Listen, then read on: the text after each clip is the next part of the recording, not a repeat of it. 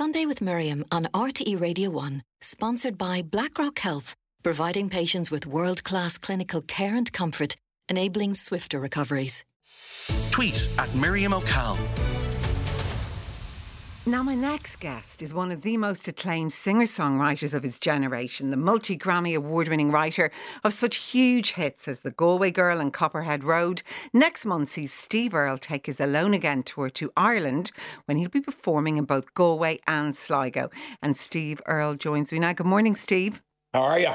Very good. Listen, thanks so much for joining us. Before we chat, we're actually going to listen to a song we all love. This is, of course, the song you wrote, The Galway Girl.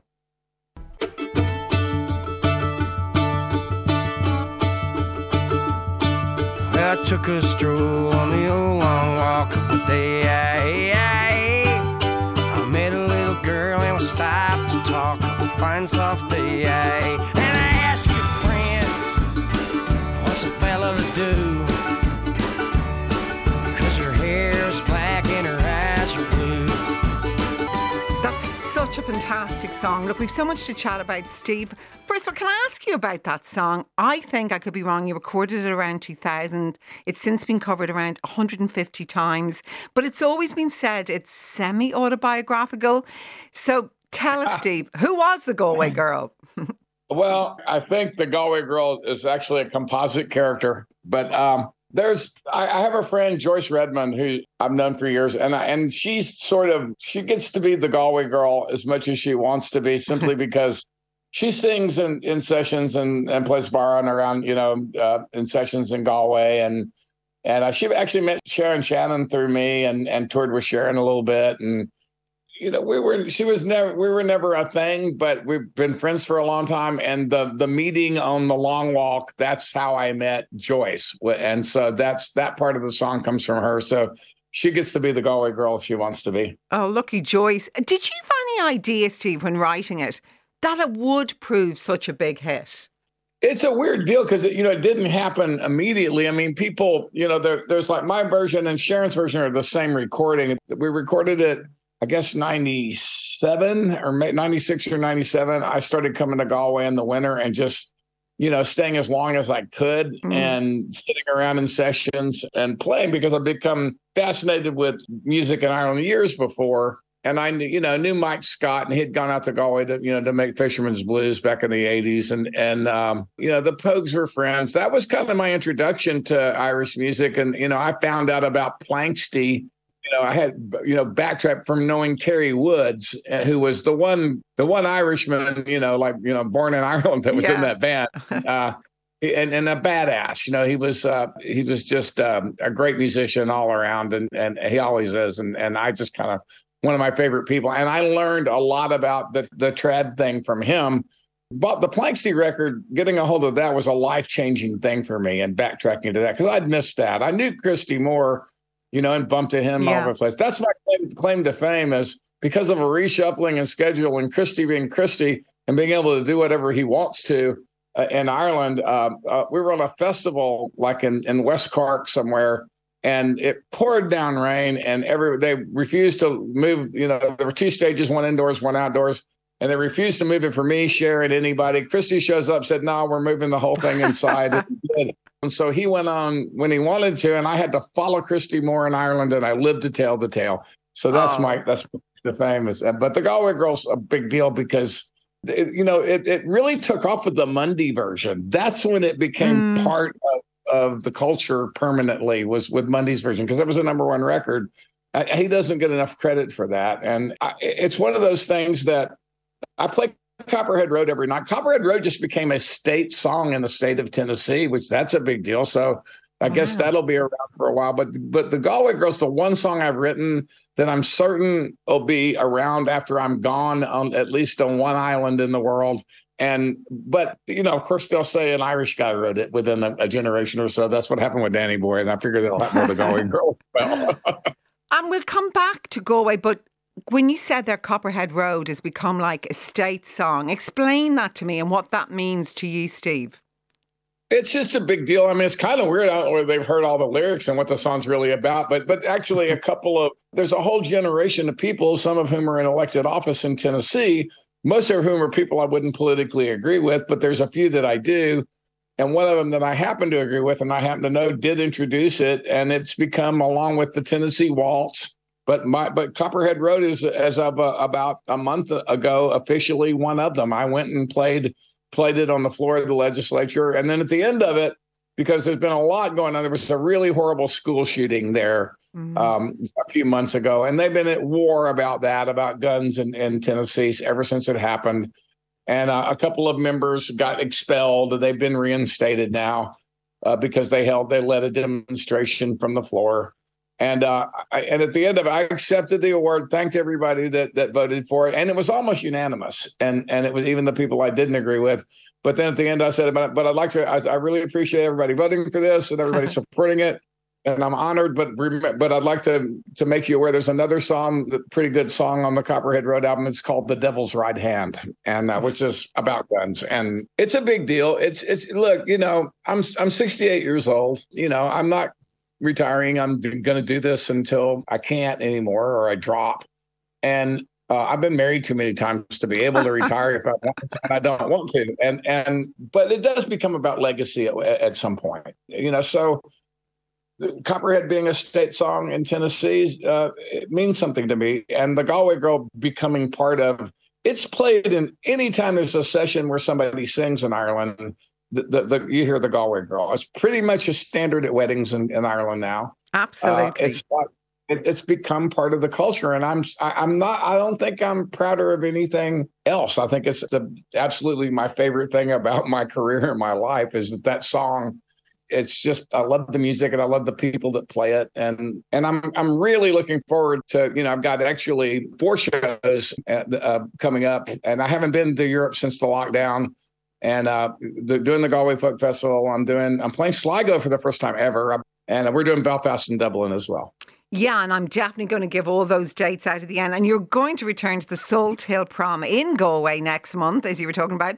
Do you look forward, because I know you lived there for a short while, are you looking forward to getting back to Galway? Yeah, I am. There's a lot of reasons. A really dear friend of mine, Peter Pringle, passed away not long ago, who I've known forever. And his wife just was, Sonny Jacobs.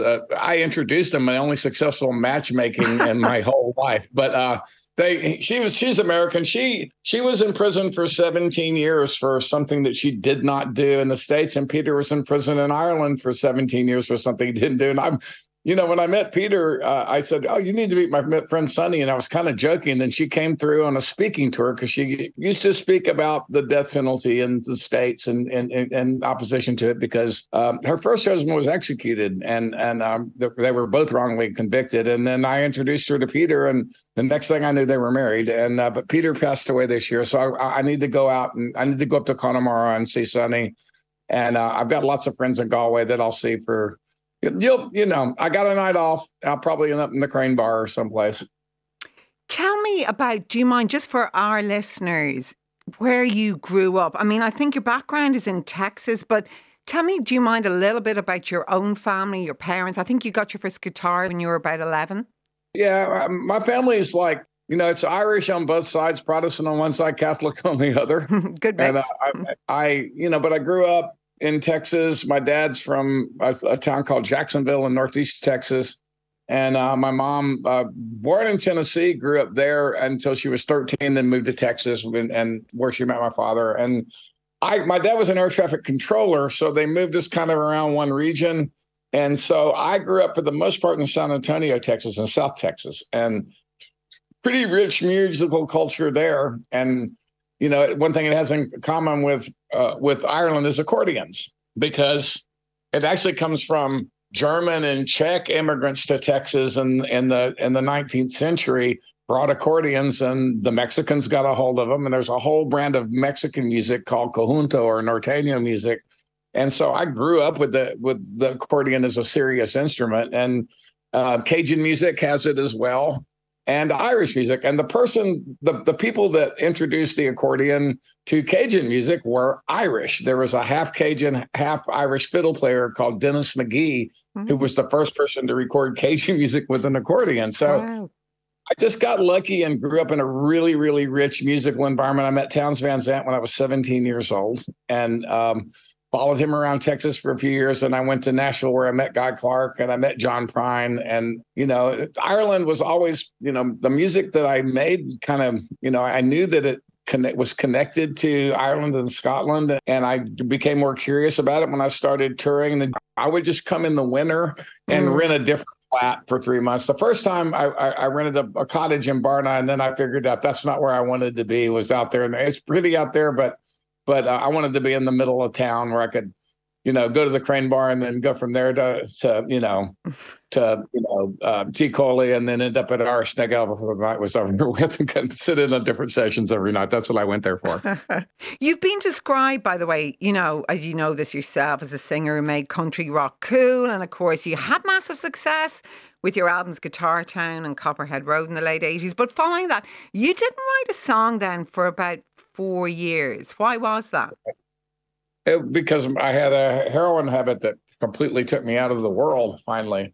Heroin and cocaine. And when I drank like an alcoholic. Trust me, it's all the same disease. But I got to the point where, like all addicts do, where there was nothing I could do but hustle to support my drug habit. And there just wasn't time or energy to do it or space to do anything else. And that's what the disease does. It eats up your whole life. I also didn't have time, energy, or space to be a husband or a father during that period. And I ended up essentially homeless. I owned a home, but there was no drugs anywhere near it. So I never went there. And I slept in cars. I slept under bridges, some pretty funky motels, and just sort of banged around for almost 4.5 years. And then I got locked up. And while I was in jail, there were programs that could get you into treatment then. My lawyer got me into one. I didn't even go to treatment to get clean. I went to get out of jail. But something happened there that changed my life. And I decided I didn't want to die. And that was 28 years ago, as of this last September 13th. And I've been clean all that time. And I still go to meetings and call my sponsor and sponsor people and do all that stuff. There's no secret to it. It's 12-step programs. That's what I do. You were fantastic, as everyone will tell you, in The Wire. And, you said it didn't require any real acting, your role. How so? Well, I played a redneck recovering addict. So that's why David Simon cast me. And then he went on to cast me in Treme, where I played a street musician. And that was a lot of fun. And actually required a little more acting because it was somebody that could have been me if my life had turned out differently. But it was a little different person. And as it turned out, my character in Treme had a big secret at the end. He wasn't what he presented himself as. And that was kind of interesting, knowing that about the character before anybody else did. No, it was a great role. I mean, you are an incredibly talented singer-songwriter. You're also described as, many times married, record producer, actor, playwright, novelist, campaigner against the death penalty, Trump basher and reformed addict. There's not really much you haven't done. Who backer? Whoa, back up. Who backer? Trump basher. Basher. Okay. I thought you said backer and I was getting ready to sue you. But okay. All right. Trump basher. Absolutely. Yeah, I don't like that guy. I've lived in New York for 19 years now, so we all knew that the joke about Donald Trump in New York was how you make $1 billion in the real estate business in New York start with $2 billion. Because the myth about him is he must know something. He's incredibly successful at business, and he's not. And most everyone in New York knew that, but people outside the country, they just knew what they saw in reality. It does prove that reality television is harmful once and for all. That's what I'm going to say. I know, as you say, you're in New York and it's where your beautiful son, John Henry, lives. And I know you fundraise a lot for autism with your band, The Dukes. I think even Bruce Springsteen's helped you in some of those fundraising concerts. Because your son, tell me about him. He's amazing, but he completely changed your life, didn't he? Yeah, he's 13 now. He was diagnosed with autism when he was 2. His mother and I split up around that time. And for a few years, she stayed in New York, and there's more services for kids with autism here than there probably are for any place in the world, more choices. There's a great school called the Keswell School, which he's been in since he was 3.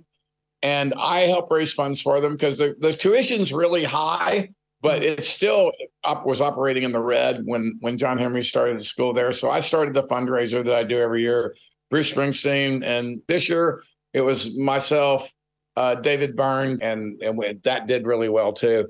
We've had, Jackson Browne, Emmylou Harris. We've had some great shows over the years, but it's fun and it's worth it. And John Henry's, he has autism. He's nonverbal, but he's doing really, really well. He's happy and he loves everybody. And I have friends that come to see him because he cheers them up. And they don't come to see, they come to see John Henry. Oh, that is so wonderful. Now, listen, I'm going to give the dates and where you're going, but returning to the West of Ireland next month. Your tour is called Alone Again. Does the title of your tour suggest, Steve, you're ruling out marrying for an 8th time?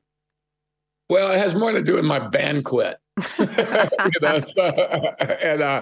whole band quit after Hardly Strictly Bluegrass. And it was a rough summer last summer.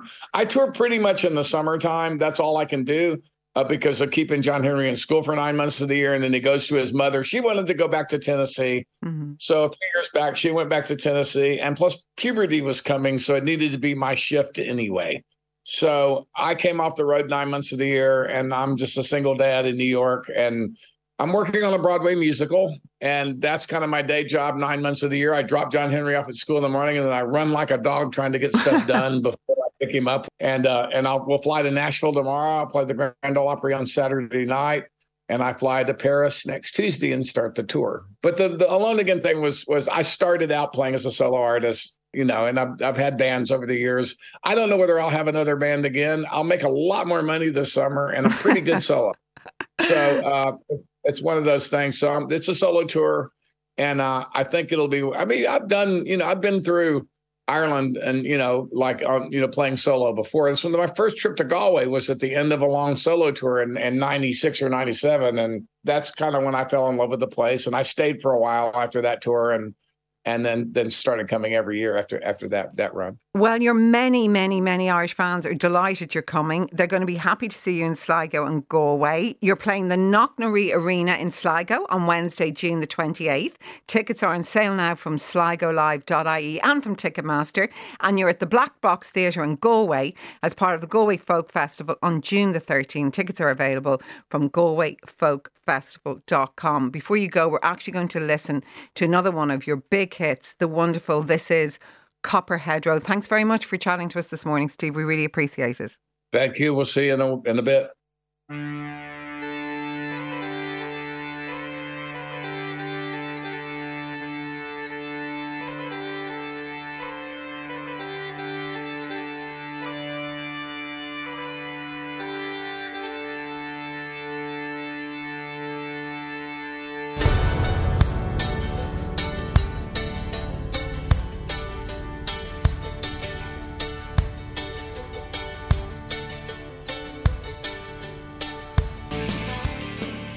Sunday with Miriam on RTE Radio 1.